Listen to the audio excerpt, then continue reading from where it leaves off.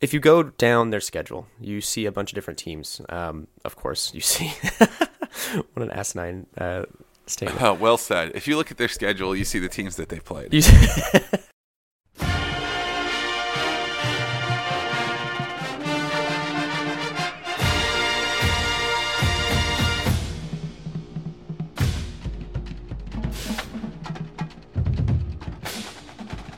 Welcome to Chapel Bell Curve, a stats-focused podcast about UGA football. I'm Nathan. And I'm Justin. And today we're going to talk about the Rose Bowl, Nathan. Yeah, we're going to talk about the Rose Bowl. We're going to preview the national championship. We're going to do these in sort of a free-flowing manner. We're going to do our experience, stuff we didn't cover in our quick phone call. We're just going to talk about what we think is going to be happening coming up in the national championship, which is still a little unreal to say that. The national championship.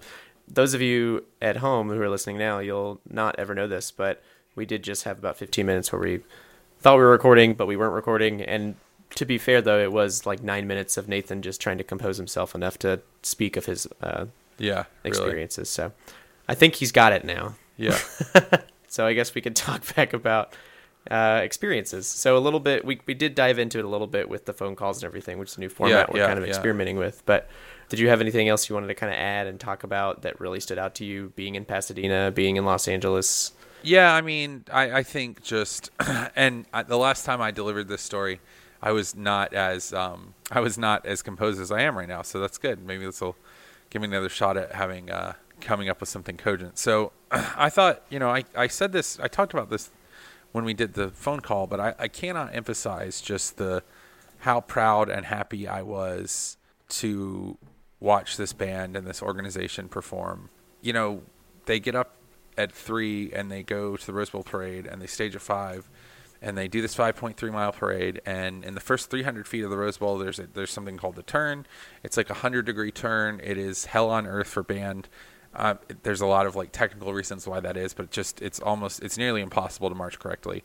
And when bands march this parade, they have 16 months to prep. And basically the Redcoats did the parade on 100 minutes worth of prep, 3 practices worth. And yeah, they did well. They did damn well. And they played the whole time. And at the end of the parade where I saw it, when it was 5 miles in, they were still playing. They were still loud. They were still the best, ensemble, I think, in the parade. And so that in itself was a minor miracle and incredibly impressive. And then they go straight to a pep rally. Then they go straight and play pregame. Then they play all the way through the first half. We go into halftime. We're down by 14. As someone who works with band, that's a recipe for disaster. If the team's getting killed and you don't have anything to play for competitively, it's really hard to go out there and give a good performance. And, that show should have been bad. It really should have. It had every reason to be bad. It had no reasons to be successful. The seniors, most seniors probably thought it was their last performance. The band thought it was the last time they were going to be together. And there was no rational explanation or prediction that you could make that something positive was going to happen when they walked out on that field. And the staging was insane. And we get down there and it's there are people everywhere and everyone's running right before the whistle comes up. They get whistled up, they get counted off. And it's it was just the best show they had played all year. The first hit was getting hit in the face. And, they get into the second tune, they're playing whipping posts, and it is just the purest Redcoat sound I've ever heard. They play just this incredible show. There's nothing left in the tank. All they're out there to do is just play the best show. They just totally destroy it. By all accounts, that should have probably been when they turned it in, right? They think they're going to lose. They play this incredible show that's so impressive, it makes me cry, and then they just kind of phone in the rest of the game because we lose. Well, then we didn't lose, and so as we come back, they start playing Choker, which is the DSA, and they played Choker 100 times, and we get to the second overtime, and the last Choker is as loud as the first Choker was. They had nothing left in the tank at halftime. Then they just decided to say screw it and just keep playing until their lips literally bled, some of them. Mm-hmm. And I don't know. I'm so proud to be part of this organization, and I feel so, I don't know. It's a rare and wonderful thing to be around a group of people doing what they do at the highest possible level, not because of money or because of fame, but just because they believe in what they're doing and they think it's important and they love the people that are around them. And if you can find that, it is something that you should cherish and hold up and honor, I think. So yeah, that was the biggest thing I wanted to say. I guess I have some other experiential stuff too we can talk about. It was definitely, I thought that the game was a testament to the strength of this program organizationally. And now I'm not talking about the Redcoats, I'm talking about the football program. And it seems, for a long time, not for a long time, but throughout the season, which feels like it has been 5 years long, by the way. Throughout the season, people have been talking about how, well, now UGA has an identity, right? UGA, they run the ball, they play really good defense, and that's true. And I think it's important to have an identity as, tactically. But I think that philosophically, we now have an identity that was shown in this game, which is that, you may have more talent than us. You may, and that's hard to control, right? I mean, you can with recruiting, but it's just, it's a crapshoot. And you may be smarter than us, which, I mean, as an organization, that's probably not the case usually, but it's, I suppose, possible. But it seems like that Kirby has just decided that the only thing he can really control is that he will not be out-prepared and outworked. And I think that it's really clear that it's not just about a commitment to work ethic and a commitment to preparedness. Everybody has that. It's about a commitment to maximize the efficiency of the processes that lead to a prepared team.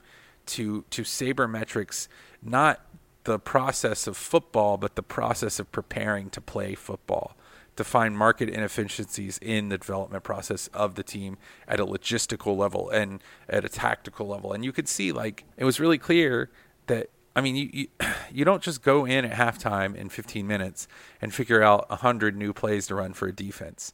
You go in at halftime and you pull out the second binder of stuff that you're planning to do if you shift your strategy that you had prepared based on the film you already had on top of the original game plan. Yeah, it wasn't just brand new stuff. It was everything that already prepared.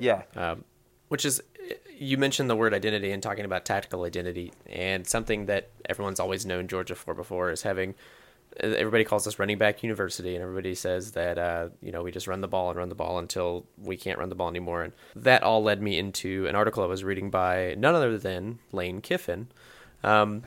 Lane Kiffin wrote an article, or did an interview not too long ago, talking about the old school mentality of just being bigger than the other team and running the ball until they're too tired to stop you. And I think that is something that we're definitely getting away from. And I think it's part of our identity to get away from this kind of new school idea. And chopping wood isn't just chopping wood until the log breaks, so to speak. It's chopping wood the most efficient, correct way. Yeah, no, it's not just you're not running your head into the wall just to prove you have good work ethic. It's a focus on process and not having results-oriented thinking. Which is, it's neat to see that in action. That's what's crazy is just the concept that you could approach the process of preparing for the game as its own art form. And it's pretty clear that that's what that's the model at UGA right now. Have you got anything else about the Rose Bowl? Yeah, because so you kind of covered the team, the Redcoats, the away game, the Rose Bowl itself. I had the opportunity and the pleasure to be in Athens during this game.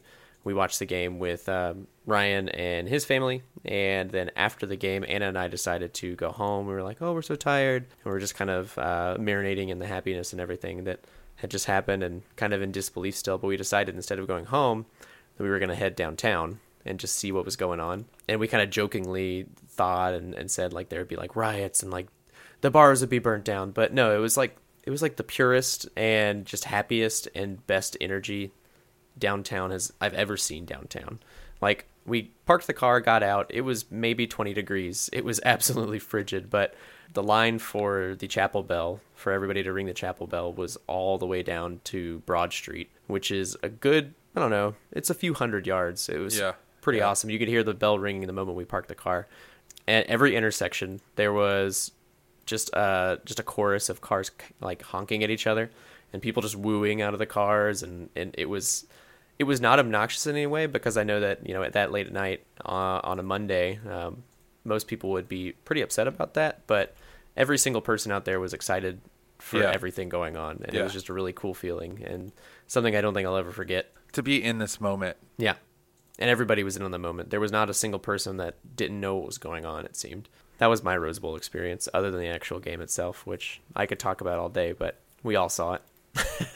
Okay, so other experience things that were great. That was the greatest light up Krypton thing that we've ever done. I mean, it was just incredible. I'll remember it for the rest of my life. And sitting there in that historic stadium and thinking about just where this team has come and how quickly this season.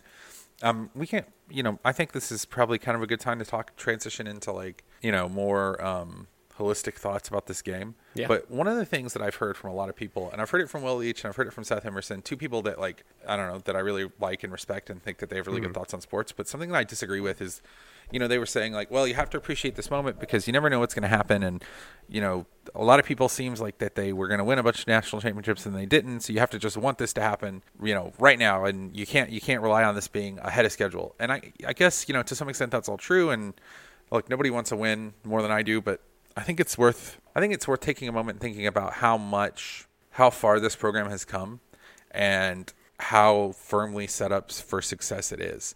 And that's the thing. I think that the stakes are so high and the intensity and the anxiety is so high right now. It's really easy to hedge that by saying, no, you can't jinx it. You have to commit. You have to say that we have to win. We have to do this on Monday. It's been 38 years. If we lose on Monday, it could be another 38 years. And that's all true, right? But college football is chaotic and there's a lot of bounces and you have to be lucky. But it's good organizations make their own luck, right? If you need to be lucky on an injury front, a really good way to do that is to have 4 or 5 stars at every position. You know what I mean? If you need to be lucky in replacing a head coach or an assistant coach, a good way to do that is to be an attractive enough position for it to attract really good talent. There's no way to totally, remove the whim of fate. And I know that everybody a lot of people listening to this are probably knocking on wood and trying to undo the bad karma I've done. But that's the thing is that if we have any brand, it's that we rely on rationality. And I think it's worth pointing out right now that whatever the result of this game, which God knows I want to win. And if we don't win, which we'll talk about that in a little bit. If we don't win, I'll cry like a little child. If we do win, you'll cry like a little child as well, though. I literally thought my heart was going to burst, dude. In the fourth quarter of the Rose Bowl, I looked down and my Fitbit, I was at 94 beats per minute, and I held my hand up and it was just shaking. I thought I might actually have a panic attack. Mm-hmm. Anyway, that might have been what was happening. There's a good chance. I think I screamed myself sick. I was sick the 3 days afterwards, and it was not from drinking or anything. Yeah, no, I'm still pretty sick. So yeah, I just think it's important to think about where we are as a program and how we are set up for success going forward. And no, you cannot rely on success. And yes, you have to cheer your heart out. And yes, you have to get it done on Monday. But acting like that this is just some fluke does a disservice to what Kirby has built in 2 years. And yes, it has to do with the good schedule. It has to do with the seniors coming back. It has to do with a special senior class. But none of those things happen if Kirby doesn't set the table organizationally. And it's you can't totally make your own luck, but it's notice how Alabama keeps winning and having good luck. It's unlikely that we're going to be the next Alabama because it's unlikely that anyone's ever going to have this kind of dominance going forward. But acting like that this stuff is just all random noise and everything that happens in college football is just the words of an idiot signifying nothing. That also kind of understates the science of the game, I think. We've talked about all the Oklahoma game. We've pulled through all the emotions of it, and we've digested it as best we can, but we'll probably be going back to that for the rest of our lives, most likely. But in the meantime, let's go ahead and move on to the big game, the big Monday game, the Alabama Revenge Tour culmination that is the national championship here in 2018. So talk about some of the narratives surrounding this game, Nathan. What are you hearing? What are you seeing, etc.?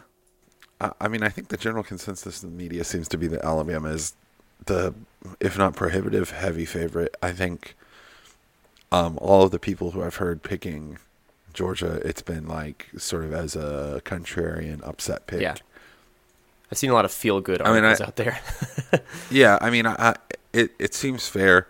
I think there's a narrative that Alabama's been here before and UGA hasn't, which is true. And there's a narrative that Alabama has more of the experience in their coaching staff, which is sort of true. I haven't really seen anything denigrating UGA, but of course I don't really encounter a lot of the hot take artists. Well, no, hold on. I did. I know that Colin Cowherd said we were going to get run out of the building. I know that I'm sorry, I have a great radio voice today. I know that a lot of the talking heads on ESPN have been picking Alabama and thinking that we can't hang with them. So, I mean, it seems to be the general public and a lot of the like media are very pro Alabama. They always have been, though. That's the main thing. Yeah, I mean, and that's the main thing I've seen so far. There doesn't seem to be a lot of like, I mean, it's weird because like, you know, there's the student versus the pupil, and we've talked about that part. One of the things I thought was interesting is that you know, there's a lot of, it seems like that there's a lot of real anti-SEC stuff going around, which is, I think, interesting. People are apparently tired of the SEC, I guess, and there's definitely seems to be, like, Danny Kanell seems to be leading this charge about how, like, we need to change the playoff because of this, and how, you know, this is going to be a super boring game, and how this is the worst possible national championship because it's regional, blah, blah, blah. So, I mean, that's kind of outside the confines of the game, but there seems to be quite a bit of hate for the fact that 2 SEC teams got in. Yeah. Which I feel like it's been that way for a long time now at this point. Like, ever since Alabama got really good, and then, you know, the rest of the teams in the SEC kind of, we had that whole, I guess, like 2008 to 2013 or 14 or so, where it was just SEC dominance. But it hasn't been that long in the grand scheme of things, to be honest. Like, yeah. You know, it hasn't been an SEC dominant thing forever. But I mean, it feels like it. It feels like it. Yeah. Especially since I feel like that. No offense to anybody whatsoever, but the average football fan, because of the way that the media is made and hot takes are so rampant, I feel like the average football fan's attention span is pretty short, and so that comes with a short-term memory as well.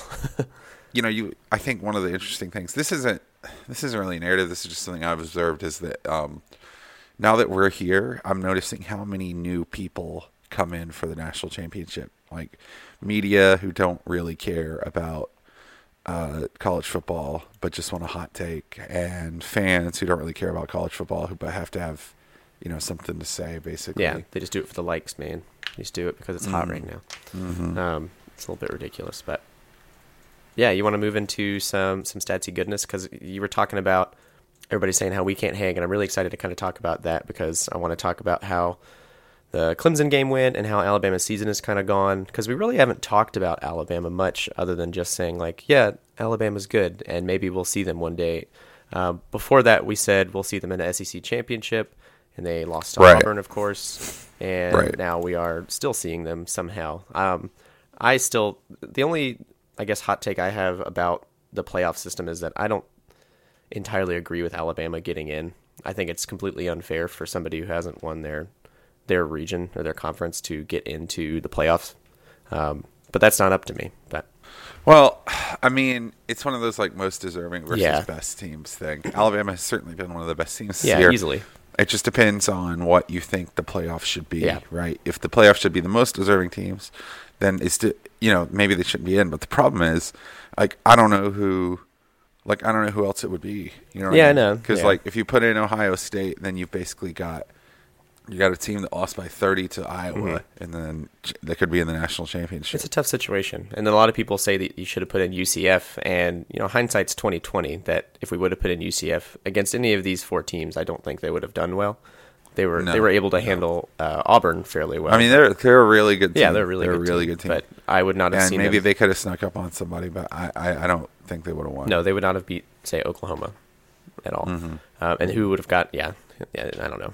Or they would not have beat Clemson. They might have beat Clemson, actually, now that I look at it. But that's not neither here nor there.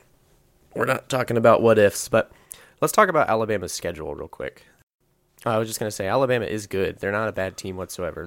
They're not going they've had to be bad. The 10th best schedule in the nation. Yeah. Per S&P Plus. They just had a very above average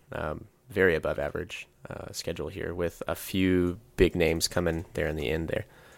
Yeah, they're kind of doing the thing that the teams do in the NFL, where they just peak at the right time. Like, they were always good, but they had shown a little bit of vulnerability, and then they lose to Auburn, they show vulnerability, and then they come back and they just beat the crap out of Clemson. And it's like, this really feels like the NFL wildcard team that gets hot at the right time a little bit. I mean, they were always good, but it's like now they're really good. Yeah. But yeah, it is what it is. You want to talk about their 5 factors? Yeah, and I think their 5 factors is going to be It's kind of emblematic of who they are as a team. Statistically, they're just good at everything. Yeah. So, offensively, efficiency 11, explosiveness 27th in the nation, field position 3rd in the nation, finishing drives 26th in the nation. Defensively, efficiency 5th, explosiveness 6th, field position 2nd, and finishing drives 4th. They are the 22nd ranked overall offense by S&P Plus and the number 1 overall defense. Yep. And they are number 1 overall S&P Plus, right? Yeah, in front of Ohio State and Georgia. So, like we said, we're not a bad team. Yeah, I mean, that's okay. See, this kind of runs me into one of my takes on this game. There's not a lot of separation between these two teams. Yeah. You know what I mean? Georgia has a slightly better offense. Alabama has a slightly better defense. Alabama's best unit is probably better than Georgia's best unit. Mm-hmm. But, you know, if you go position by position, it's like, well, if you say quarterback and offensive line and running back are all toss-ups probably. Mm-hmm. Wide receiver, you'd have to give to Alabama. Defensive line, you'd give it to Alabama. Linebackers, you'd give to Georgia. Cornerbacks, you'd give to Alabama. Mm-hmm. Safeties, you'd give to Alabama. Kickers, you'd give to Georgia. Punters, you'd give to Georgia. So you can just go back and forth. Tight ends, you'd give to Georgia. So you just go back and forth, and it's like really difficult to see where one team has a weakness that the other can exploit, really. Yeah. And with these kinds of games, I guess it kind of comes down to luck. And what I mean by that is turnovers. Turnover margin is going to be huge in this game. And Alabama has plus 2.48 points per game turnover luck right now. And we have a 0.24 positive turnover luck right now. Yeah. So we are less lucky than Alabama at this point, unfortunately. I mean, so if we look in, you know, it's kind of interesting because if you look down into their rushing and passing statistics, the first thing you'll notice is that on defense, they're just good at everything. Mm-hmm. I mean, they're just really good at defense. Like, they're the best defense in the country, and there's pretty much not, like, you know, when we were talking about Oklahoma, we were saying, like, well, they can do this, this, and this, but they can't do this, and that's the path to win, right? And the weird thing about predicting this game is that there's nothing like that. Like, there's not really anything that Alabama does that I think is going to, there's nothing that Alabama does that really exploits a weakness of UGA. Other than maybe like outside wide receiver play. But even then, Calvin Ridley has about 6 times more targets than the rest of their targets combined. And then simultaneously, there's nothing that UGA does that doesn't run directly into a strength of Alabama. So it's really difficult. Like, you know, Alabama rushing S&P plus defense first, rushing success rate second, rushing ISO-PPP first, adjusted line yards 7th, opportunity rate 3rd, power success rate 119, which is weird, but I guess not a lot of places. They don't get a lot of snaps in power success, you know, short yardage things. And then stuff rate, 38th. I think it takes a little bit more digging than just looking at Alabama's kind of defensive footprint and offensive footprint to see a weakness. But what I do like about, I did a little bit of digging into their schedule and who they've played and whatnot. But what I did find is they have not, the highest ranked explosive offense they've played. Okay, I'm going to go down their schedule real quick and just give you something that we're really good at that we found out that we know have known all year, but especially this Oklahoma game, is that we have a very explosive offense. Obviously, we have the 9th best explosive offense in the league. So going down their schedule real quick, you got Clemson. Their explosiveness on offense is 119. Auburn is 72. Mississippi State. I'm not even going to go past Mississippi State because the rest don't really matter. 125. They have not played anybody barely within like above the midway point in explosiveness. And I think that definitely they got really lucky because their linebacker core has been so weak this season because there have been a lot of injuries. Well, they've been injured. Yeah. They were good. They're still good. Yeah, they're one of the best defenses. They're the best defense in the country, excuse me. But I think that still is the big weakness, and that's what everybody notices. But I think they have gotten really lucky, even though their strength of schedule is as good as it is. I don't think that tells the whole story necessarily without a little bit of digging. So I do think that could still potentially be the key to success, even though we don't see anything at face value immediately on their stats without a little bit of digging. But I guess we could kind of look into that too on the defensive side of things. Like you were saying, their power success rate is so low. Well, I mean, the other thing I noticed when I looked at their one of the things I wanted to pull out from looking at their thing is that the game that they lost this year, they had a bad day. They had like a 55 percentile performance day on defense, but they had a really, really bad day on offense. You know, If you look at their success rates, not very good. Like passing success this rate, game was bad across. Right. The rushing success rate 53. That's great, but they had 61 plays for 300 yards. They had 5 scoring opportunities, and their opportunities or their points per drive was 2.8. So it's like they just didn't convert. Their offense shut down. Jalen Hurts had 93 yards running, but passing, he just had like an average day, 12 for 22, 2 sacks, 0 picks, 0 touchdowns. So, I mean, I guess the model, I think, is more. Yeah, I think we're gonna have more success against them than other teams have had because we have a better offense. But I don't know that we're gonna score 30 against them. And it seems like the model that for beating this team is to befuddle their offense. Yep. And so that's the question: is can we do that? Because I think their defense is like a known quantity. I think their defense is just going to be really good, and we're going to have to really grind, and it's going to be really frustrating a lot. You know what I'm saying? To get points against them. So the question is, can we get a turnover? Can we get a short field? Can we get score points on defense? And can we just like generally befuddle them enough on an offense that puts more pressure on their D?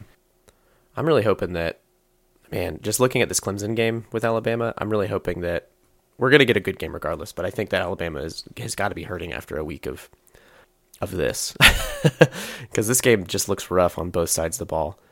Clemson in the first quarter, the success rate was 0%. They had 0 success in the first quarter. That's absolutely insane.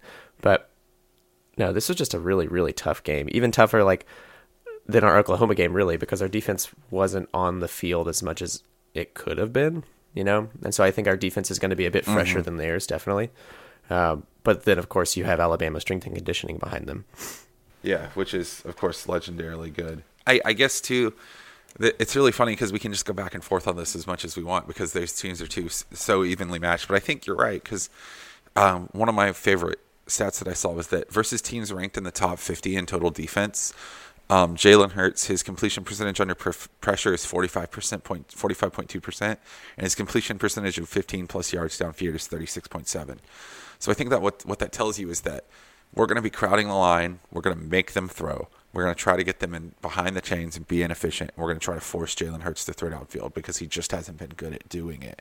The question is just, can we make that matter by getting points on the other side? And I think you're right that, Bama has 3 linebackers starting that either their first or second game this game, which is would be very disturbing, except for the fact Still that Alabama. all 3 of those were top 50 players. Yeah. So the question is, how much does that inexperience matter, or are they just so good that it doesn't? And so that's, I don't know. It's like there's this. Even if I take my sort of fanness out of this and try to think about it rationally, this is an incredibly difficult game to prognosticate, just because it's hard to find anything where anyone has a claw of an advantage, unless for some reason Alabama's freshman linebackers look more like freshmen than we think. They definitely could, and that could be something we're playing up to. I imagine there's probably some sort of system that Nick Saban puts into place, like that you can just fit these cogs into the machine, and they'll just do what they need to do because it's worked for as long as it has. And if that is the case, which it most likely is, Kirby Smart knows that system, and he knows how to exploit it. On the other hand, Nick Saban definitely knows that Kirby would know that. So this is weird, forgive me for using a meme lord term, chess game, but it's true. There definitely is. Yeah, and it's going to be a chess game depending on who takes whose bluff, and at the end of the day, I guess who outplays the other coach essentially. Yeah. So it's going to be interesting, but I still think going back down the stats before we get into what we want to see. Some interesting stuff about Alabama real quick on, say, you were talking about getting Jalen Hurts to pass. Yeah, there are some stats on standard down and passing down that are pretty telling of that specifically, that I think it's going to be really not easy to keep him contained, but I think that's a good observation that's probably the route we'll take. For instance... Yeah, I mean, he can run. Yeah, he can definitely run. He can definitely run. He's one of the better running quarterbacks, probably the best running quarterback we've faced this year, but he doesn't have the throwing to back that up. And so if we can make him one-dimensional, it'll go a long way to making this whole Alabama offense one-dimensional. Well, I think we definitely want him to scramble in the standard downs, right? Definitely want him to scramble and get him down into passing downs to where he has to pass. So putting pressure early and then pulling the linebackers back and containing the wide receivers inside, trying to get them to pass downfield is definitely going to be important because he is 70th passing down success rate right now.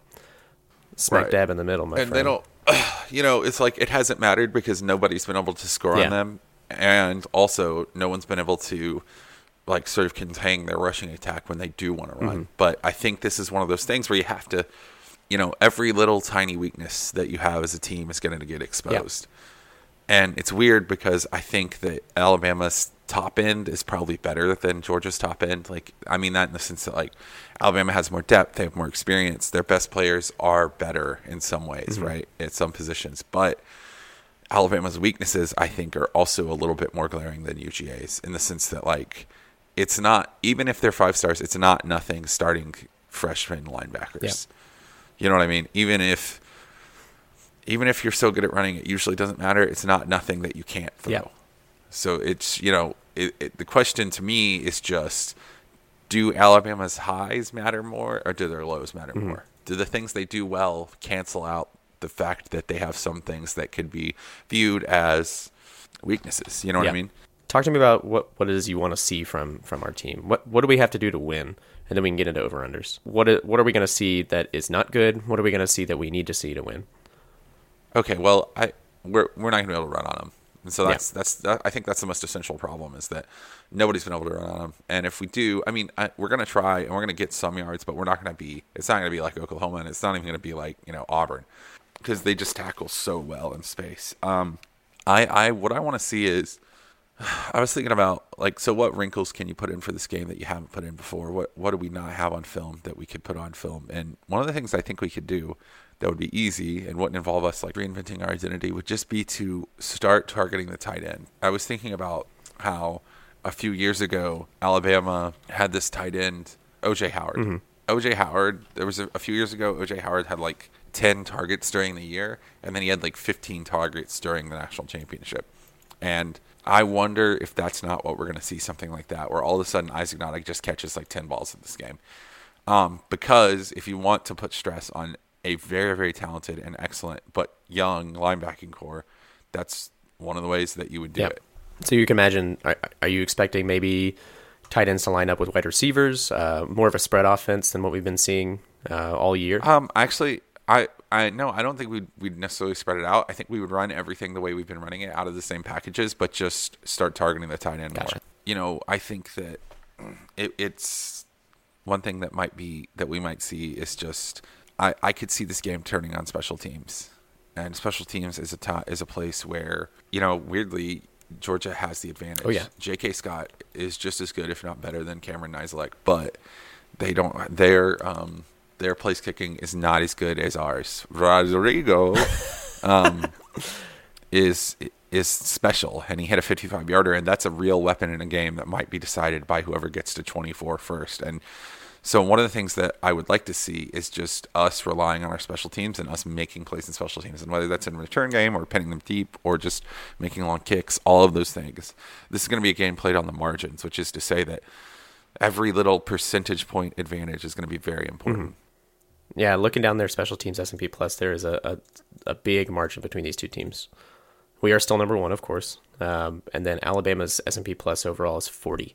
I definitely think it'll come down once again to special teams, like you're saying, like it did for the Oklahoma game. Right. I mean, in some ways, yeah, certainly. I mean, if we can block a kick, if we can block a punt, whatever. I think we can hold Alabama a bit better than most of these teams have defensively. I think you're right saying that we're not going to have a lot of success running on this game. Absolutely not. Yeah. We'll be lucky, I think, if we get to 120, 150 yards combined total. But if we can hold them long enough and our special teams come out the way they have, I think we have a better chance of winning this game. It'll be a real boring game, but it'll be a knockout blowout kind of game. Every expert I've been seeing, every analyst has been they don't want, but they expect Alabama to win, but it's all by a very, very small margin. Yeah. Yeah, and that doesn't really bother me at all. It doesn't bother me either. I think that there's a very good argument to be made that Alabama will win this game. Let me put it that way. Okay, let's get into over-unders. What do you think? What do you want to see? What do you think is going to happen? I'm going to say over-under. I'm going to give you just a raw point total over-under. Okay, you ready for this? over under 44.5 points Combined. total. Yeah. I'm going to say under. I think it's going to be a game that someone's going to be in the teens and someone's going to hit 20. My full prediction of this game is going to... I think the spread will be... It'll be hard-pressed to get to 48, I think. Yeah, I would probably take over, but that's... actually, no, I think you're right. I think under. Because, like, 45 points, you don't even get that if it's 21, 20, 24, 20. Or... Over, under, this is calling back to something I mentioned earlier. Over, under, Georgia 120 rushing yards. Over. Over? Where do you think we'll see it? I just think that this is too explosive. This game is too, or this team as a running team is too damn explosive, and you're not gonna. I can't see it. I can't see them holding us totally down forever. Now, yeah, they're gonna hold us down, but we could get to 120 pretty easy with a pretty bad game plus a 70-yard run from Sony, and I don't think it's unreasonable to think that might happen. All right, what else you got? Over under. Oh, that's my mom calling me. Hold on. Sorry, Mom. Love you. She actually sometimes listens to this, so she might hear this. Sorry, Mom. I love you. I'll call you in a second. Over under 2 turnovers combined from both quarterbacks. I think over. How do you think those are going to come? I think that... I don't want to say it, but I think that we're probably going to see a Jake Fromm lost fumble, I feel. Just getting sacked in the backfield. Because Alabama defense is so explosive, and they have so many big guys that just... They have so much talent to cover the field. They're, like you said, they're not weak on any one point. So I think they're going to be able to put pressure on us almost the entire game. And so that's going to get to our offensive line. They're going to get to Jake Fromm. I think that eventually, I honestly think he's going to get sacked a few times, unfortunately. And I think could potentially lead to a Jake Fromm fumble and loss. I also think we're going to be able to get to Jalen Hurts. I think we're going to make him scramble a little bit. I think eventually he'll have to lose one of those balls. I would like to think so. So that's kind of what I'm thinking. It's going to come from pressure on each of these defenses getting the quarterback and scrambling, or Jake Fromm not seeing a blitz from behind or something. Over under a combined 7 field goals. Jeez, dude. Now I'm just sad. I'll say under. I think it'll be 6. I think 6 is a pretty fair get. I was going to say 6 first, but I wanted to just have a little bit of dramatic flair. Yeah, I think this will be a defensive battle, and that's kind of why everyone's saying it'll be boring. I'll push and hit 7. I'd like to think that our special teams will eke out, and that's how we'll maybe win this game. But I don't know how well our defense will hold up against this team. We'll see. Man, this is a real downer of an episode, huh? Well, I mean, mainly just because I'm sick. But I mean, honestly, though, I honest to God I do deeply think that we can win this game. It's just that it is true that like this game is probably going to be pretty ugly. Yeah. Like, I mean, you can't debate that. Yeah. I don't think. I did just see that it looks like Charlie Warner is going to be doubtful for the game. Yeah, I saw that. Jason Stanley's playing though. Okay. We'll see what happens in the tight end category. That's bad. Which is important. Yeah, I mean, he had a couple of really good catches. He did, actually. Yeah. He was definitely a target, definitely a weapon. What else do you want to see? You want to talk about Roquan? You got any over-unders for him? Number of times I will say I love you as I fall asleep next to my Roquan Smith body pillow. Over under 42. Over. Yeah. Oh, way over. Way over. Yeah. Okay. That's all the over-unders I got. No, I have one. I actually do have one. Let me say this. Over under. Oh man, this is brutal. Okay, over under 3 missed tackles from all linebackers in the game on both sides. Oh dang! Both teams over under missed tackles by linebackers. I think that's a push, and I'm not thinking like 3 in the same drive. I'm thinking like if 3 linebackers miss tackles in the same drive or the same play, then I'm counting that as 1, unless you're counting it otherwise. No. It's counted as 1. Yeah, I'd like to think push. I think there could definitely be at least 3 explosive plays off this game. Alabama's running game is very good. I think Jalen Hurts will get through on an explosive play. He's got to. And I definitely think Michelle's going to get through as well. He might even get through twice. Maybe somebody might get through if there is potentially a semblance of a garbage time. I don't think there will be a true garbage time, but there will be a time where maybe a touchdown doesn't matter for a team. And they'll end up but it might be a chance for a running back to get through or a particularly wiry... All right, you ready for some predictions? Yeah. You want to give me your prediction, or you want me to give my prediction? I want your prediction because I'm still sort of like... This is a tough game to predict.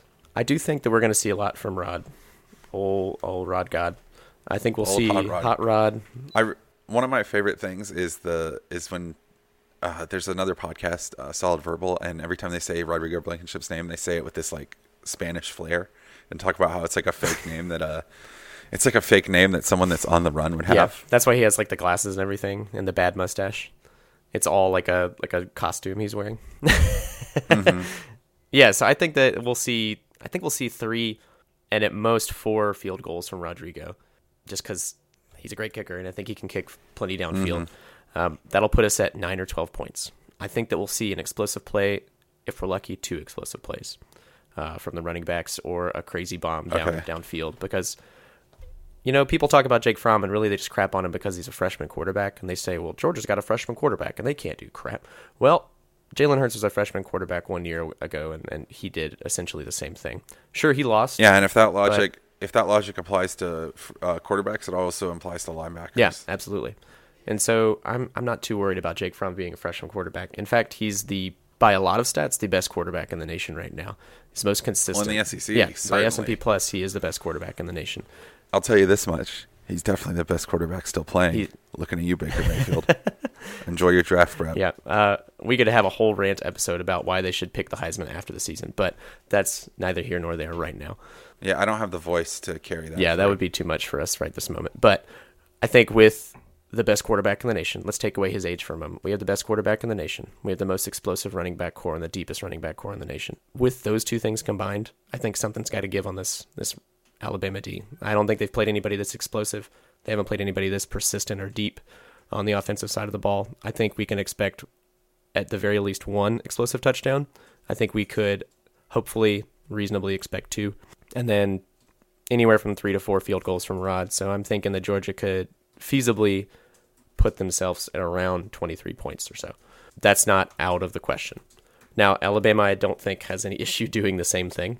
I think they'll have less field goals. I think they'll be able to get a few more touchdowns in. I think I could see them getting to 28, or I could see them staying at 21 and us keeping them and preventing them from getting that last drive for a field goal. So instead of, am I cheating by just giving you 2 different predictions where one team wins or the other team wins?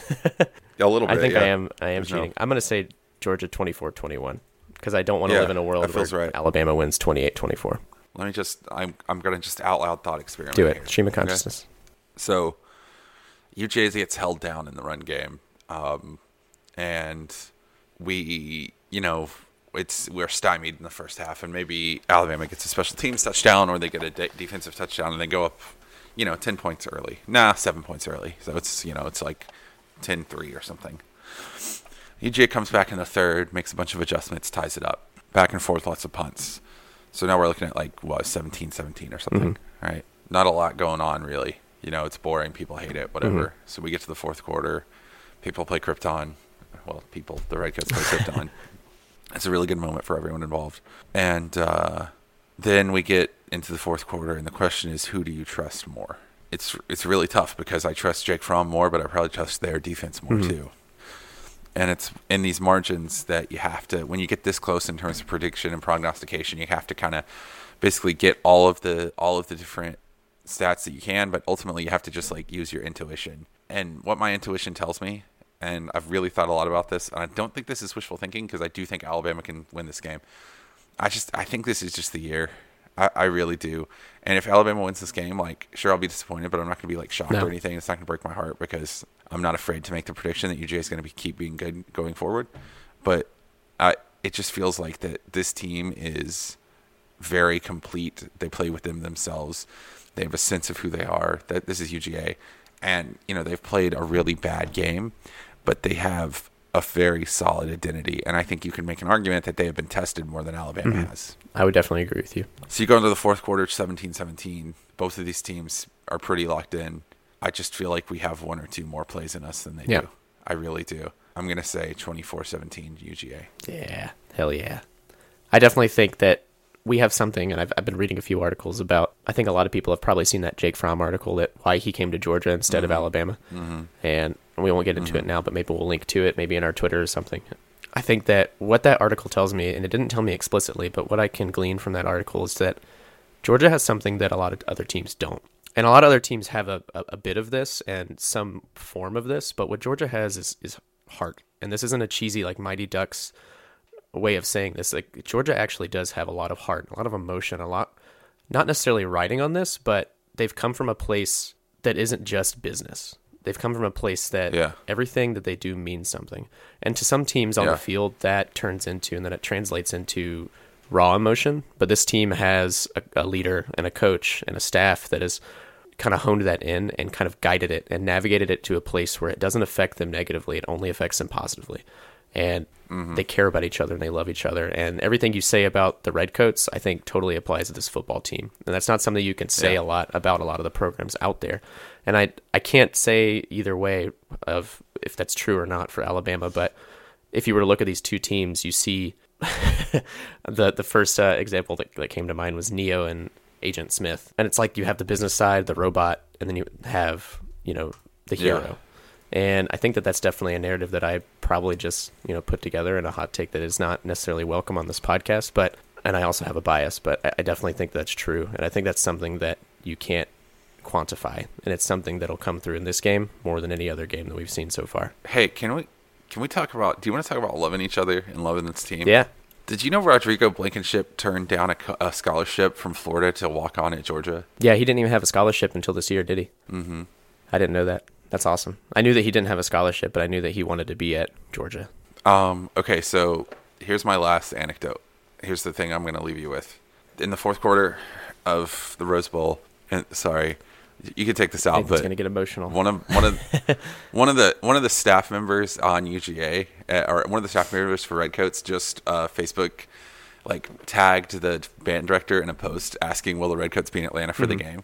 And he good and well knows because he's going on the trip. So it's like, what a troll. Anyway, during the fourth quarter of the game, I sat with this guy named John Moats, who is one of our drum guys. He's a great dude. He's one of those guys that I love him normally, but he's a really good guy to watch a football team with, if you know what I'm saying. He's just the right kind of person. He's got the right attitude. So, it looked like we were going to lose, pretty easily. It looked like we were going to lose, right?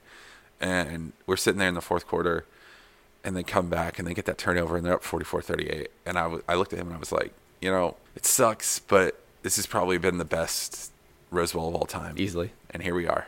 You know what I mean? And I'm happy that we were here. And he was like, yeah.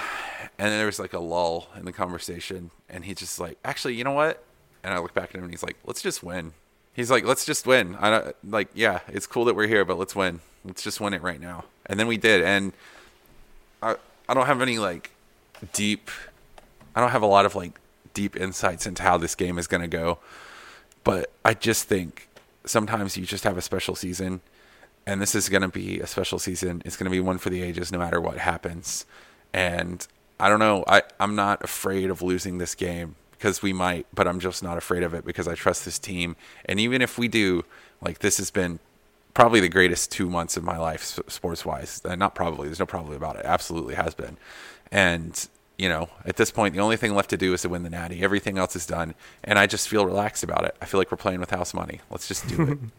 Before we get out of here also, and we can move this around, we can move this back if you want, I do want to give a shout out to Luis Ortiz, who was, that's the name of the guy who drunkenly found me at the Rose Bowl and was like, hey, are you Chapel Bell Curve? He was very sweet. He Facebook messaged me. Good man. Oh, also, I just want to give one other little shout out, and this is more of a kind of a sad shout out, honestly, but freaking West Coast Mark. He saw me at the game and called my name, and I missed him. Dang. He was sitting in the front row, and he was like, Nathan, and I just didn't see him at all. And he was like, dude, you big-timed me. You big-timed me. I was like, all right, you know what? Actually, Nathan's forgetting about the little people. I know. Once I got popular, I started getting these passes. That's not good. I mean, I'm feeling emotional and all, and I want everything to go well, but we do have a couple reviews. It feels like a weird time to give reviews, but we could give those real quick. No, let's do them. We have a few. We have one on Facebook from a Daniel Kirkland. It was a 5-star review on January 2nd. It said, excellent stats-focused cast by two dogs who can somehow remain pretty unbiased, informative, and entertaining. Go Dogs. Well, sorry about this emotional field. I was about to say, we were pretty unbiased right until I started predicting we were going to win. Yep. We also have a couple iTunes reviews. One from Jordan Coker, whose wedding I went to, actually. A very fancy wedding. Yeah, that's what I say. That's a former Yep, sousaphone. really good time. He gives a 5-star review on December 20th, so we've missed it for a couple weeks, but it's been a crazy couple weeks, so forgive us, Jordan. 5 stars, said Nathan and Justin are cool people anyway, but hearing them nerd out about Georgia football this season makes them somehow seem even cooler. I share Nathan's raw, sometimes rage-filled passion with the Dogs and against basically everyone else, but applying this objective, stats-based analysis keeps me grounded when the Dogs make me want to fly. Keep up the good work. Well said, P.S. It's okay that you're nerdy/dirty liberals. One time Jordan told me that the only thing liberals were good for was the liberals were like slinkies. The only thing they were good for is getting pushed downstairs. And I almost got in a fist fight with them. It's like, have you met me? I love him. I love Another him. one is from my very informed and very opinionated now uncle-in-law, I guess I would call him, M. Hutchinson 007. Super informative and fun for any UGA fan. Tons of meaningful stats I'd never heard anyplace else that are spot on. Kudos. So another weird thing I found out recently is that my uncle, and this is Anna's uncle, they both played water volleyball 20 years ago together. And I don't know. That's I'm really pretty sure weird. they weren't pulling my leg, but that would be a classic uncle thing to do. Be like, yeah, water ball. Is water volleyball like a real sport? I would think so because after seeing my uncle, yes. My uncle is a great big personal trainer, fitness instructor, and that's not something I think he's the kind of guy that would play like cricket. Not cricket. Cricket is a very rough sport. I was thinking of He would play like some made up sport and be like, yes, I'm the best at it, and I've been to the championship 3 years in a row. Very competitive guy, but I think it's real, and I know that he did play water volleyball. I didn't know that about Marcus, but I do now, I guess. But Really? like I said, That's could be an crazy. uncle thing. This has been Chapel Bell Curve. You can find us on iTunes, Google Play, and pretty much anywhere you can subscribe to a podcast. You can get in touch with us on Facebook by searching Chapel Bell Curve, by email at chapelbellcurve@gmail.com, and on Twitter and Instagram at Chapel Bell Curve. Check out our website, chapelbellcurve.com, also to listen to the stuff and see a bunch of social media feeds and see a link to our Patreon. If you like what you heard here today, you can subscribe and rate and review us on iTunes or wherever you get your podcast. And you can also, if you so please, support us on Patreon and get access to all of the bad words I said that we're going to cut out of this podcast. We'll catch you on Monday in the ATL at the MVS, the Mercedes-Benz And Dome. afterwards, I hope But to catch until then, everybody we'll in the Classic City for a crazy party. Yeah, for a parade. Yeah. But until then, go Dogs.